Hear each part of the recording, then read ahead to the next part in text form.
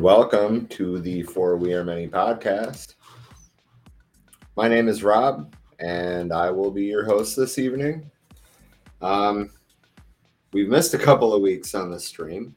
We have been working on getting our incorporation underway, and that's been taking a lot of our time and resources, our manpower as well. So tonight I want to talk about just a handful of things. Hello to you too, James. Nice to see you. I know it's been a while, like I was just saying. But tonight, and I forgot to put the most important part in the description, the Amazon Union. But we are also going to be discussing Ukraine, a bit of a general update, as well as the ongoing allegations of war crimes. We're going to discuss Arizona's anti-trans laws that were signed into law last week by Doug Ducey. We're going to be talking about other pending anti-trans sports bills, so-called "Don't Say Gay" legislation. And I mean, if I think of anything that has slipped my mind, or if you lovely people have anything to suggest, I am always open. Man,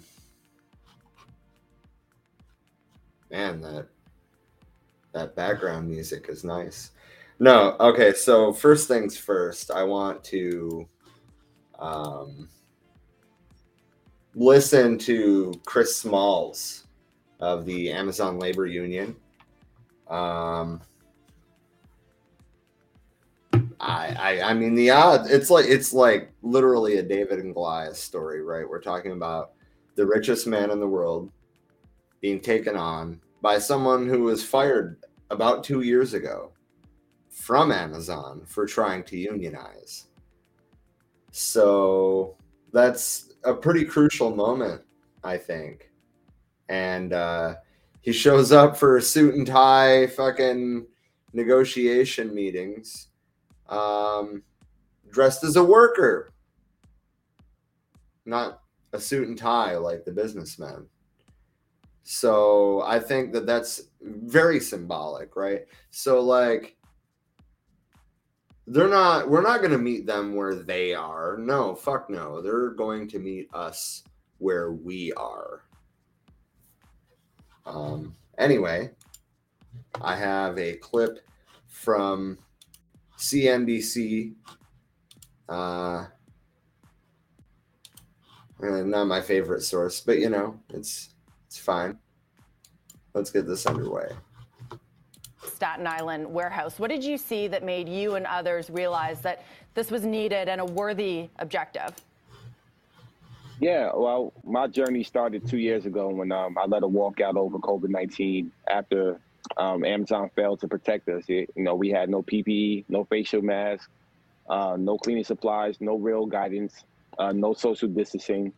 And I tried to go through the proper channels, but the company neglected to, hear us out. And ultimately, they just wanted to stop me from organizing by quarantining just me and nobody else. So I led that walkout, which terminated me 2 hours later. And from that moment, I traveled the country, advocated for workers' rights. I didn't give up, especially after Jeff Bezos himself signed up on a campaign calling me not smart or articulate to make me the face of the unionizing efforts. Yeah, and for our audience that may not know, you were described in a leaked memo, as you mentioned, as not smart or articulated. You were fired from Amazon. You were arrested once. How did that all play into sort of this growing momentum for the unionization drive? And were you guys surprised winning this vote, especially since in Alabama at another warehouse last year, that vote went overwhelmingly in Amazon's favor? Yeah, I mean, for me, everybody know I always have this calm, cool, collective type of attitude. So for me, I wasn't surprised because I know we'll be sacrificed. I know we'll be dedicated to this campaign. I know what I sacrificed personally. I know the work that we put in. And, we know our coworkers. We organize our coworkers. This is the reason why we decided to have this independent worker-led union. because we know the ins and outs of the company, even better than the company knows their own workers. So I just felt the whole entire time, no doubt in my mind, that we were going to be victorious. And we proved that on April 1st. Chris. So there we go. So I just want to, once again say that he is very much, I think, representative of the working class in this moment. And as you see, he's not dressed in a suit and tie. He's dressed in his street clothes.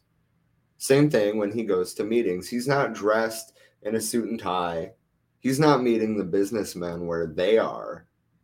He is showing up in work boots and a sweatshirt with burn holes in it, saying, you are going to meet us where we are. I think that this is just the latest thing in a string of labor movements that is only going to grow. We are sick of being exploited, right? I don't think I'm going out on a limb by saying that. Anyway, let's get back to what he's got to say. First of all, welcome once again. This started as a highly contentious relationship between you and Amazon to no small degree because people there belittled you, alienated you, thought they could win by making you the face of the union push. But you've won this round. Yeah.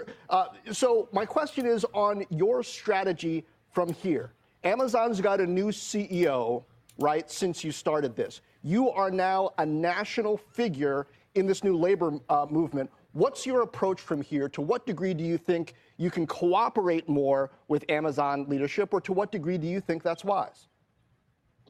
Well, they don't have no choice. The revolution is here. That's what we just witnessed on Friday. We're going to organize buildings all across the nation. We in the last 72 hours, we've been contacted from workers all over the world. So they want to unionize. We're going to absolutely help them. We're going to get it done here in New York first. We have another election coming up in 3 weeks, so we're right back at the campaign, on the campaign trail. And once we're finished here in New York, we're going to spread just like the Starbucks movement is spreading across the nation.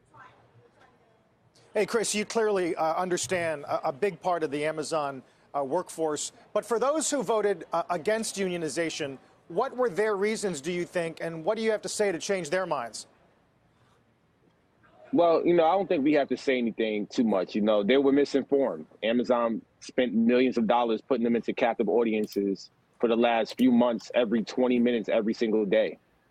So imagine being put into a classroom, being drilled anti-union propaganda for months. Of course, some people are going to fall victim to that. And I think that's what we saw. A lot of people just really didn't know. They were undecided. The company's telling you to vote no. This is their main source of income. So, of course, they went with that. But I think if we show them better, then we talk about it. We deliver a contract. We improve the quality of life. I think they'll all come around and be on board. And I think that is a pretty accurate assessment. I think the rest of them will come on board. I also think that just like the Starbucks union, this is going to be a rapidly growing, explosive expansion. As I was saying before, we finished that interview. We are sick of being exploited. It's not that nobody wants to work. It's that we shouldn't have to dedicate our lives to labor. Labor should enable us to live. Enough said. All right. What do I have next here?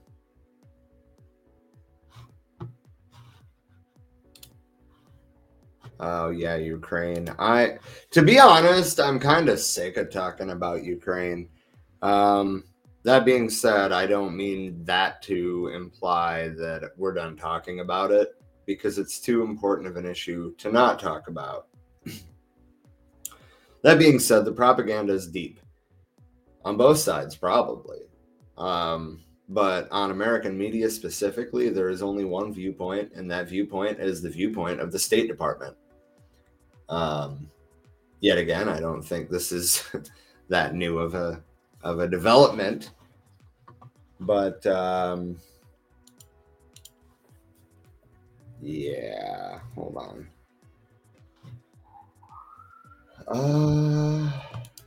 So I wanted to talk about Bucha today. I don't know if I'm saying that right. If I'm not, feel free to correct me. We're gonna not we. I'm much in the habit of saying we. I will be saving the Bucha part of the Ukraine conversation for towards the end of it. That being said, more than 6,600 people have evacuated Ukraine via humanitarian corridors just today. So that is extremely good news. We've been saying since the beginning that we stand with the people of Ukraine. We stand with the people of Russia, but we firmly do not stand with either side. Though, if you look at it objectively, it's hard to try to deny that Russia's stance is not one of the aggressor.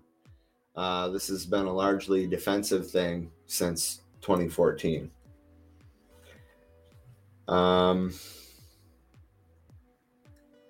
So Saturday there will be corridors open from Mariupol and block cities in the Luhansk and Zaporizhia regions.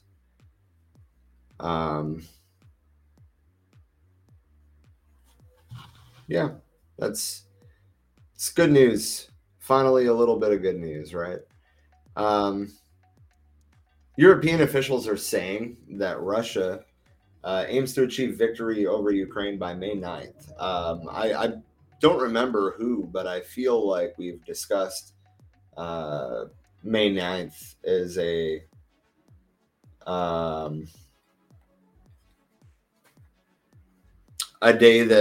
goal. There we go. That's the word I'm looking for. Hold on. I see a bunch of stuff in the chat. Hi, Natalie. Good to see you. Vivian, you're a new name, new face. Nice to see you. Nice to meet you. Natalie said, good to see you back. I don't know what happened. Honestly, a lot. We've been focused on incorporation. We've all had scheduling conflicts. There's kind of been a lot going on. And that's part of what I want to talk about today. We are going to be changing our format a little bit. We're going to be more focused on just bringing you straightforward content. Yeah. It's been a difficult week. Actually, it's been a difficult few weeks. I've been working a ridiculous amount. And we've all been struggling with that. So glad to see everybody. Back to Ukraine. A Ukrainian defense intelligence official is saying that Russian troops are regrouping before advancing towards Kharkiv. Seems to me they've been saying that over and over and over about every city. So the Russians have pulled out of Chernobyl, and there's been a lot of concern about radioactive contamination. The Russian forces appear to have dug trenches in and around Chernobyl, likely to use as defensive positions, I would assume. Makes sense. But the entire ground is fucking radioactive there, so that may have been a short-sighted approach, but we will see. The European Parliament president told CNN that there are international war crimes being committed in Ukraine, which I guess just brings them on par with what the U.S. and the Ukrainian government has been saying since day one.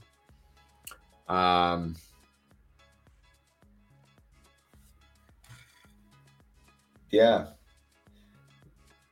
Yeah, Vivian, you can speak free. I just want it to be clear that no hatred will be tolerated. We are generally speaking not afraid to use the block button when needed, but you don't have anything to worry about if you're, talking in good faith or generally not being hateful. I gotta get used to working with music on again. This is more distracting than it should be because I'm not used to it.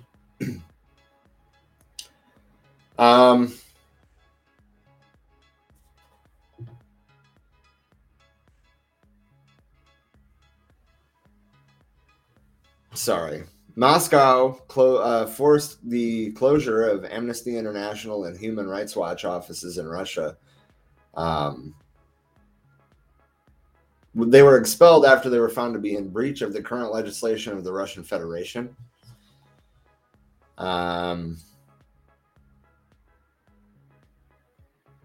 So basically, it has to do with allegations of war crimes by Russian forces in occupied Ukraine. But I think that it's more or less a retaliation to Russia's expulsion from the UN human rights group.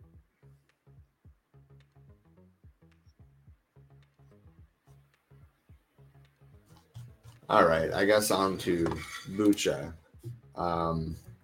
Now, before I dig too deep into this, there is very clearly two sides of a propaganda war happening here. Russia is absolutely saying that it did not do what it is being accused of. They have repeatedly said that it is staged. And the West says that evidence doesn't stack up. I'm not going to pretend to have the answers to that, but it seems as if it could have been, at least in part, staged. That being said, whoever is responsible should be held completely to account for the crimes that were committed there. But seeing as the Ukrainians have been using their own people as human shields since the beginning of this, I agree with that too, Wade. It doesn't fit Russia's MO. We can get into that more in a minute. But Ukraine has been consistently using their own citizens as human shields since day one. Why would I expect that this is not more of that?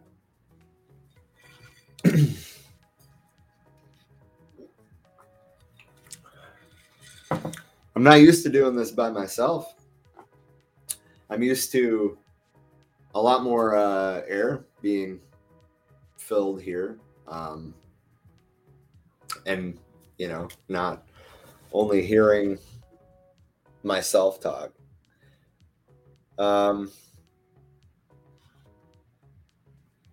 So there's been a lot of images of dead civilians on the streets of Bucha that has shocked the world, that has shocked me, that has heightened concerns that Russian soldiers are committing war crimes, according to, as we already know, Volodymyr Zelensky has been calling it genocide.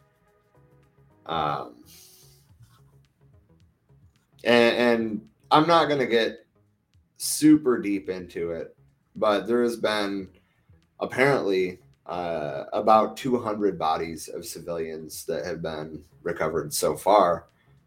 And a lot of it looks, I'm sorry to sound this, to make this sound so desensitized, but it sounds like a war zone. Destroyed homes, blackened buildings, blown out windows, and a strip of burned out cars and tanks.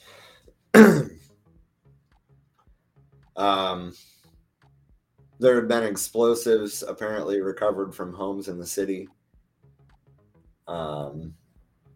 There's images of that. There was at least 6 bodies burned beyond recognition in a backyard. According to the Ukrainian National Police.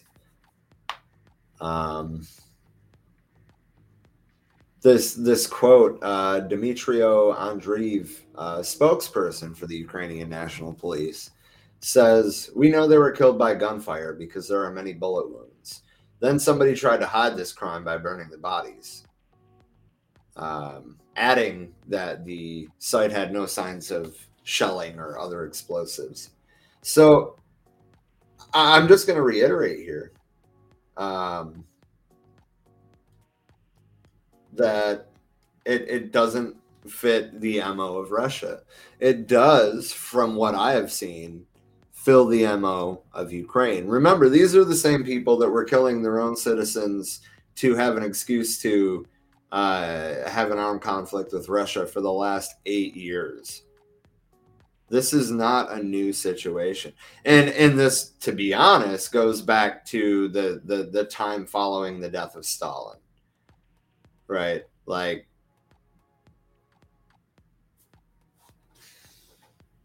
I don't think that Putin is trying to rebuild the USSR. Several of us have repeatedly stated that. He is trying to rebuild the Russian Empire. Why do you think there was a Romanov wedding in Russia last year? So I'm not trying to say that the Russians are completely innocent here. By no means. This is a war. Nobody is innocent. But Russia generally does not just indiscriminately attack civilians, from what I have seen. Ukraine does.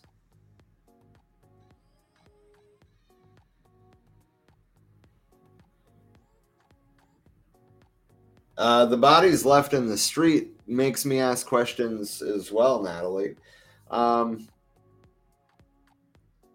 don't really know what to say. I don't pretend to have all of the answers.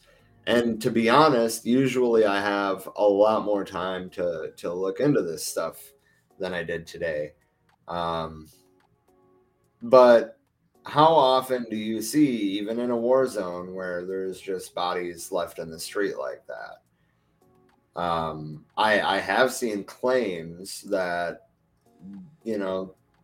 that portion of it was staged, and I wouldn't be that surprised, but I also cannot, in good faith, claim that without having more evidence.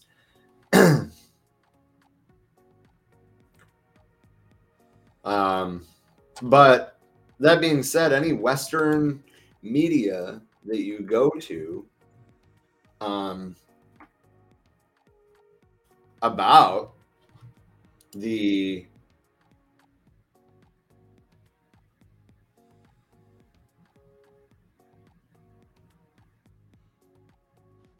I'm sorry, I just had a brain fart. Anything that you see on Western media about this is entirely beating the war drums. It is straight up State Department propaganda.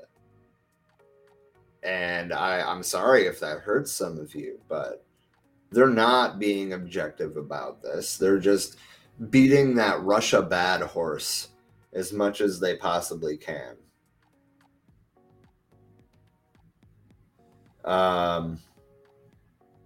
Natalie said propaganda comes from all sides. That cannot be understated here. I don't know. I guess okay, so take this with a grain of salt, because this is coming from RT, which is Russian state media, as you know. Recordings obtained by RT paint a different picture regarding civilian deaths and looting near the Ukrainian capital. So Bucha and surrounding areas, areas surrounding Kyiv.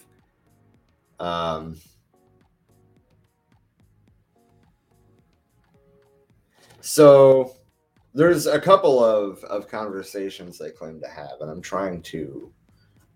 There we go. Hold on. Took me a minute. Had been Sorry. Stationed. Now, they contradict the Ukrainian government's version of the events that saw Russia accused of deliberately killing civilians. Let's listen to one of the recordings now. Our troops kicked out the Russians. Okay. And the troops went further. So the Territorial Defense Force went in and they looted the village. They were looting houses and shooting, taking everything. They looted absolutely everything. The first audio is a conversation between people of Ukraine's security service known as SBU, and one of them is apparently on the ground in the little town of Kuhary, that's not far from the capital, Kiev, around 100 kilometers west of it. And what is he basically doing? He's describing what he saw there, what he discovered there while, I don't know, walking around, maybe talking to residents, but that's unlikely because, again, it's a little village and it has been under fierce fighting. It fell under the control of the Russian army at the beginning of Moscow's special military operation, and around a month later, in mid-March, it was recaptured by Ukraine's forces. And shortly after that, so-called territorial defense forces, they are volunteer battalions within Ukraine's armed forces, they came in, and this man from the audio, he's describing their behavior and their actions while they were there. And you will hear it yourself now, and you just heard a bit, right? He sounds surprised from what he found out. And before we play another bit, I have to tell you that there is another town mentioned in this audio, the town of Malino. It's not far from Kuhary, and apparently these people, this battalion, came from that place. Let's take another listen. Yeah. From March 24th to April 3rd, after the Russians were driven out of here, the Territorial Defense Force came in from Malin. In short, during these days they were looting. They looted everything they could. They kicked in the doors, they kicked everything. Safes were opened, cars were taken away. They stuffed the cars with everything they found and took everything out. It turns out that the Muscovites did not take anything, but ours went in and completely plundered everything. There wasn't anything here already because of the fighting. No houses were left even. What was left was completely looted by our own. Interesting is that this man compares Russian troops with these people from territorial defense. And later in this conversation, the one from the ground also asks his colleagues whether these crimes and this behavior by these people should be documented. And he gets the answer, yes, they should be filed on it. So maybe we're going to hear any, like, I don't know, official statement from Kyiv side soon. And there were many journalists, but we have to understand that there were only particular Western journalists, apart from Ukrainians, on the ground there. So this audio is a conversation between Western journalists. It's in English, and again, one of them is on the ground in another town, which is also like 60 kilometers west of Kiev, on the same road as the town of Bucha that we have been hearing a lot in the news recently. You remember about that, of course. But further to the west. And we can understand that this man, this journalist, was sent there, of course, to report, but particularly to try to find proofs of crimes committed by the Russian troops. And you will now hear that piece. He actually fails to find any evidence to that. Let's take a listen. So basically, just to explain, we're in Bodoryanka, so that's that place further on from Bucha. It's been shelled to pieces. Facades missing, whatever. There's no bodies in the streets at all. I've just spoken to a police forensic expert who said he hasn't seen any, and they think there's probably people who are under the rubble or whatever. They've been killed in the shelling. But there's no evidence of any rights abuses here at all. One other journo, a French guy, said that he'd seen a body that had been killed by shelling, and so in some other, we haven't found that, but no executions, nothing like that. So I don't know what the prosecutor was going on about, to be honest. It's true, this place has got far more shelling damage than Bucha.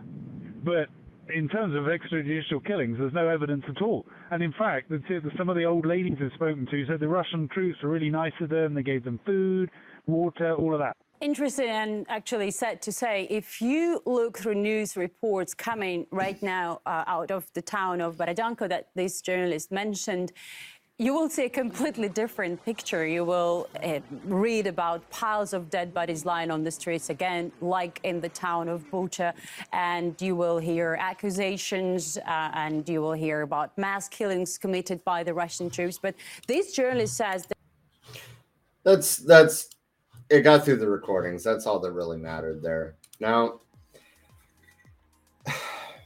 again, take it with a grain of salt. It's RT. Propaganda comes from all sides, but there is a lot of sources that you can find. It takes a little, doing if you're Googling, for example, but there are a lot of sources. There are a lot of places that you can go to find other angles of coverage on Ukraine. And I don't think that any of us should be believing Western media wholesale on this. Let's not forget that the Oscars, right, I think happened because they were trying to distract from Biden's speech the night before calling for regime change in Russia. I think that's what that was. That's my own personal opinion. I'm not here to talk about whether or not Will Smith was right or wrong. I think it was all Hollywood. Surprise, it actually is Hollywood. Yeah.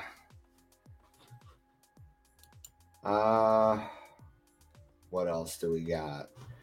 Oh, fucking Doug Ducey. For those of you that don't know, Doug Ducey is the governor of Arizona.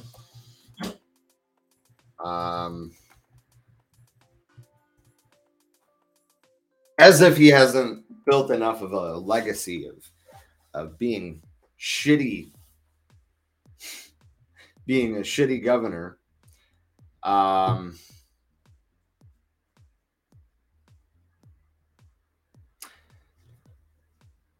just gonna let this parent. This aired on Fox 10, which is the local Fox affiliate, on March 31st. I'm gonna let this mother. Is it a mother? Actually, either way, I'm just gonna shut up and let a parent give their views on parents and even President Biden speaking out against state laws that impose restrictions on the transgender community. Governor Ducey just signed 2 bills that impact transgender children. Fox 10's Nicole Garcia joining us live now from the state capitol with more. Nicole. Mark, today is the National Trans Day of Visibility, and President Biden marking the day by announcing his administration is working to protect Americans from a wave of anti-trans bills that are being passed on the state level. Meanwhile, Governor Ducey saying today that he signed the most recent bills to protect trans children. These are permanent surgeries of reassignment that are irreversible. We're protecting children from irreversible decisions. The day after signing 2 controversial bills into law, Governor Doug Ducey defending his decision. One of the bills bans gender-affirming surgeries for trans youth under 18. The other bill bans transgender girls from playing sports that align with their gender identity in all public schools. There was an attempt to pass a non-discrimination bill in Arizona this year. There have been attempts. Parents and advocates devastated at the new Arizona laws. It was a punch. It was a punch, It takes away our rights as parents to make decisions together with our children. She has a 4-year-old daughter who is transgender. The preschooler loves to draw, play, and likes to swim. For me to say, you'll never be part of a team, right? I just don't even know how I'll tell her that. And President Biden promising his administration will stand up for the trans community. The onslaught of anti-transgender stuff. I want to interject right here to say that Joe Biden has no intention of standing up for any oppressed community. State laws attacking you and your families is simply wrong. Meanwhile, some parents now thinking of leaving Arizona for the sake of their kids. You know, when she reaches the age where she wants the surgery and she's ready for the surgery, and we know that the surgery decreases her suicide, that it is a lifeline for her, I think we will have to move. And this afternoon, the Department of Justice sending out a letter saying it will go after states that practice unlawful discrimination based on gender identity. Meanwhile, Arizona Attorney General Mark Brnovich responded to the Biden administration on Twitter saying, quote, "See you in court again." Reporting live, I'm Nicole Garcia, Fox 10 News. I couldn't remember if they brought up that tweet. But, I mean, wow, right? And for Doug Ducey to say, we're protecting children, that hurts. You ain't protecting anybody. Anybody.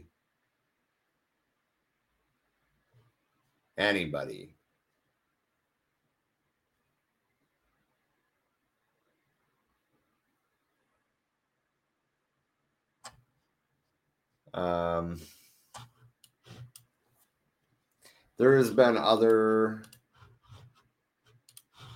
I forgot the music. There we go. There has been other anti-trans and don't say gay legislation bills passed in several state legislatures, or discussed at least. And I want to talk about that as well.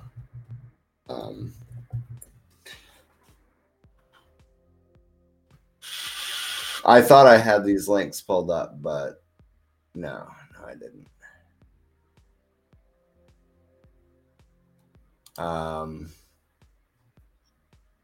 This is from the ACLU. It was last updated today. It updates weekly on Fridays. Anti-LGBT bills are being discussed in Alabama, Arizona, Florida, Georgia, Iowa, Idaho, Indiana, Kansas, Kentucky, Louisiana, Missouri, Mississippi, North Carolina, Ohio, Oklahoma, South Carolina, Tennessee, Wisconsin, and Virginia. That is on restricting healthcare for transgender youth specifically. And then for single-sex facility restrictions, Alabama, Minnesota, Missouri, Oklahoma, and South Dakota. Excluding transgender youth from athletics, we've got Arkansas, Arizona, Delaware, Florida, Georgia, Hawaii, Iowa, Indiana, Kansas, Kentucky, Louisiana, Maryland. Looks like they did not go forward. Michigan, Minnesota, Missouri, Mississippi, New Hampshire, New Jersey, Ohio, Oklahoma, Pennsylvania, Rhode Island, South Carolina, South Dakota, Tennessee, Utah, Virginia, Wisconsin, West Virginia, and Wyoming. Wyoming also killed their bill on March 11th. There was a few in there that failed to pass or died in committee, but this is eye-opening, right? It's not just, I mean, Arizona passed it, right? So that's why I wanted to talk about it. But then I was realizing, partially because of this ACLU document, Arizona's not the first one to try, and they're not the only ones trying right now. Other school or curriculum restrictions. So I'm not sure if that has. I'm pretty sure that's like don't say gay, right? Like you can't talk about the gays. You can't talk about trans people. Anyway, Alabama, Arizona, Florida, Georgia. You notice that Arizona's on like all of these. It's fucking terrible. Florida, Georgia, Iowa, Illinois, Indiana, Kentucky, Louisiana, Missouri, New Jersey, Oklahoma, Rhode Island, South Carolina, Tennessee, Virginia, and West Virginia. Restrictions on accessing ID, accurate ID, seems to just be Missouri and Oklahoma. Or sorry, Mississippi and Oklahoma. But then there are other anti-trans bills in Iowa, Indiana, and New Hampshire. And there's religious exemption bills, religious freedom restoration acts in Iowa, New Jersey, West Virginia, and Wyoming. Religious exemptions in healthcare implicating LGBTQ people is Florida, Kentucky, and South Carolina. Religious exemptions in adoption and foster care, Arizona, Iowa, Indiana, Kentucky, South Carolina, and West Virginia. These just keep going on, right? And then there's one more section of this that I want to cover, and then I'll probably go back through the chat and address some of the comments, honestly. But bills preempting local protections. So these bills prevent cities and other local government from passing non-discrimination protections that are more expansive than the protections offered at the state level. Tennessee, Wisconsin, and then that's for other anti-LGBTQ bills, but non-discrimination protection specifically has a bigger list. Arkansas, Arizona, Florida, Idaho, Michigan, Mississippi, Missouri, Nebraska, New Jersey, Oklahoma, Pennsylvania, Rhode Island, South Carolina, West Virginia. And that's the last one. That's the last one I'm going to talk about. But wow, right? Like, this is no small attack at all on the LGBTQ community.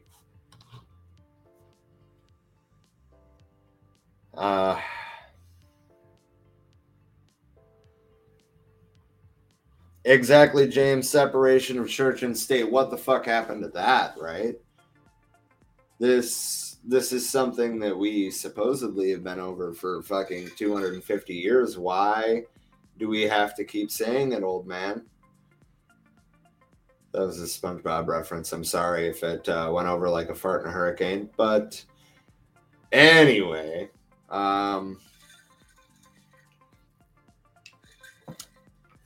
let's see what else I've got on my agenda here.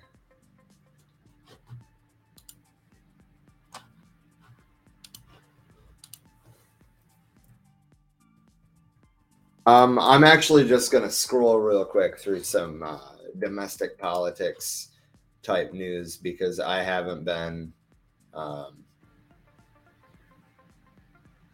haven't really been following it too much. How did I forget that? Okay, so we have a new Supreme Court justice.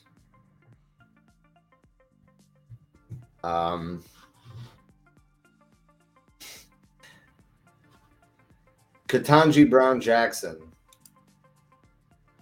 There we go. Sorry that took me so long to pull up her name. Wow. The Senate has confirmed Ketanji Brown Jackson to the Supreme Court. That happened yesterday. The vote was 53-47. So, you know, still very much on party lines. Chuck Schumer said, "This is one of the great moments of American history. Today, we are taking a giant, bold, and important step on the well-trodden path to fulfilling our country's founding promise. This is a great moment for Judge Jackson, but an even greater moment for America as we rise to a more perfect union." naturally the Democrats are, Biden took a selfie with her. The Democrats are all very much like, yeah, see, we have a black woman Supreme Court justice, but she's just as conservative as Biden. That's not left representation. She's not friendly to the people. She's friendly to big business. Just like Biden, just like Obama was. He's a conservative neoliberal. I said he, but I was actually referring to Judge Jackson, so I butchered that. I'm sorry, she. I was talking about Biden before that. That's why my mind, messed that up. But how did I forget about that? Like, really? That's,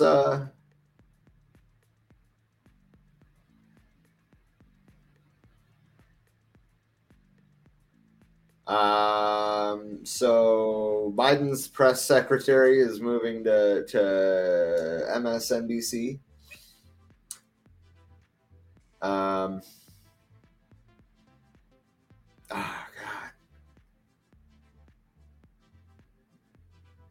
Well, she was negotiating for a job. But I mean, like, seriously though? Is MSNBC not already just that anyway, right? They're a mouthpiece for the Democrats.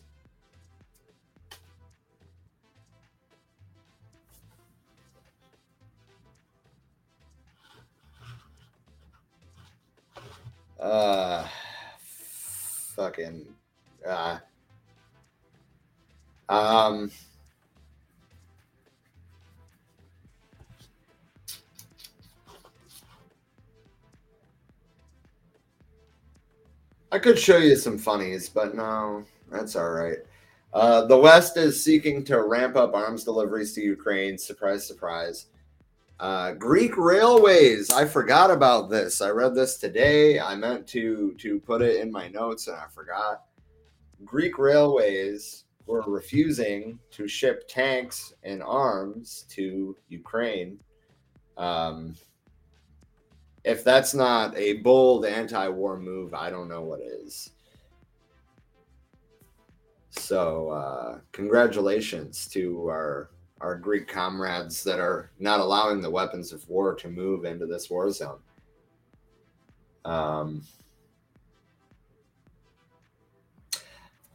To be honest, I don't think I have anything else left. I'm kind of like stressing myself out that it's only a 45-minute stream, but it's because it's only me. So, I give my 2 cents and then it's done rather than bouncing around, which will be coming back. We were not able to make a panel happen for this current event stream, but we will get back into the habit of, having a current event stream every week. We will be returning to book streams.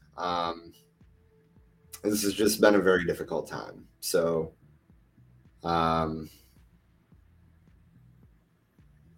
yeah, if you would like to get involved, we can always use help. I would like to remind everybody to head on over to forwearemany.org to stay up to date with our organization.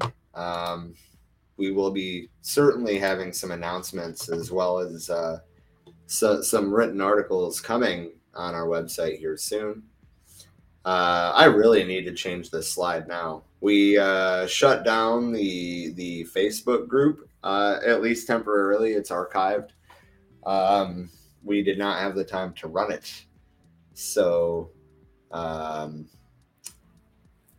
you can, of course, find us on our Facebook page for We Are Many. You can find us on YouTube and Twitch and Twitter for our live streams. But the mothership is for wearemany.org. Also, if you would like to help us monetarily,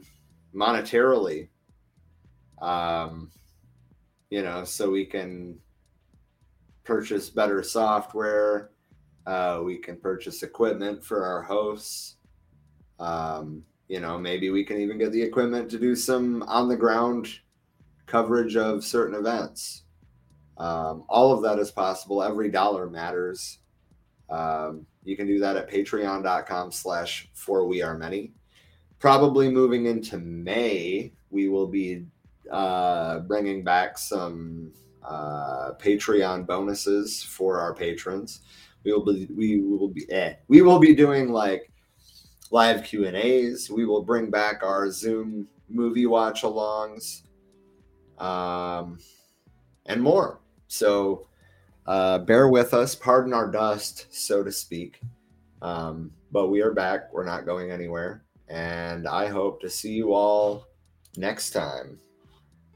I'm sure that most of you probably know what time it is, but if you have not heard it, our outro song is a song that was written more or less about the January 6th insurrection, if that gives it any context or anything. And this was written by me, my good friend Angel on the drums, and one of our longtime hosts, the mighty Lord Sterling.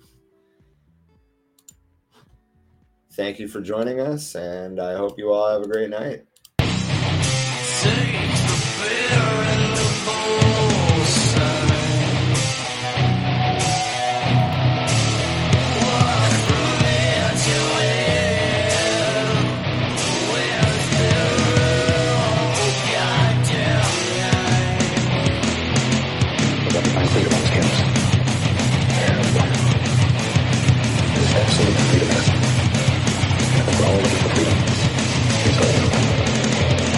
Didn't matter when they sold the devil guns. Didn't matter when they played us strike. Didn't matter when they stole your mother's sons. Now everyone's out of their mind.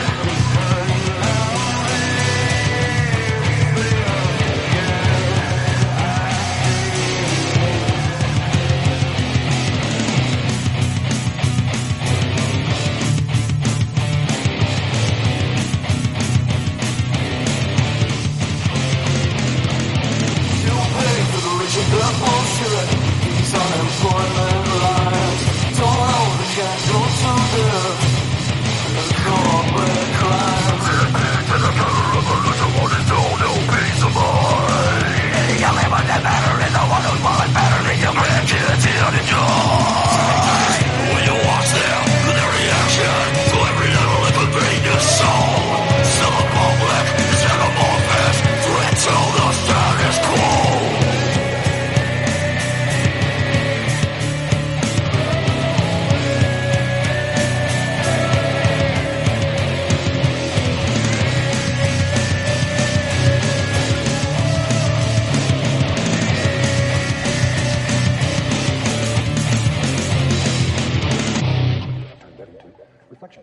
We don't make mistakes.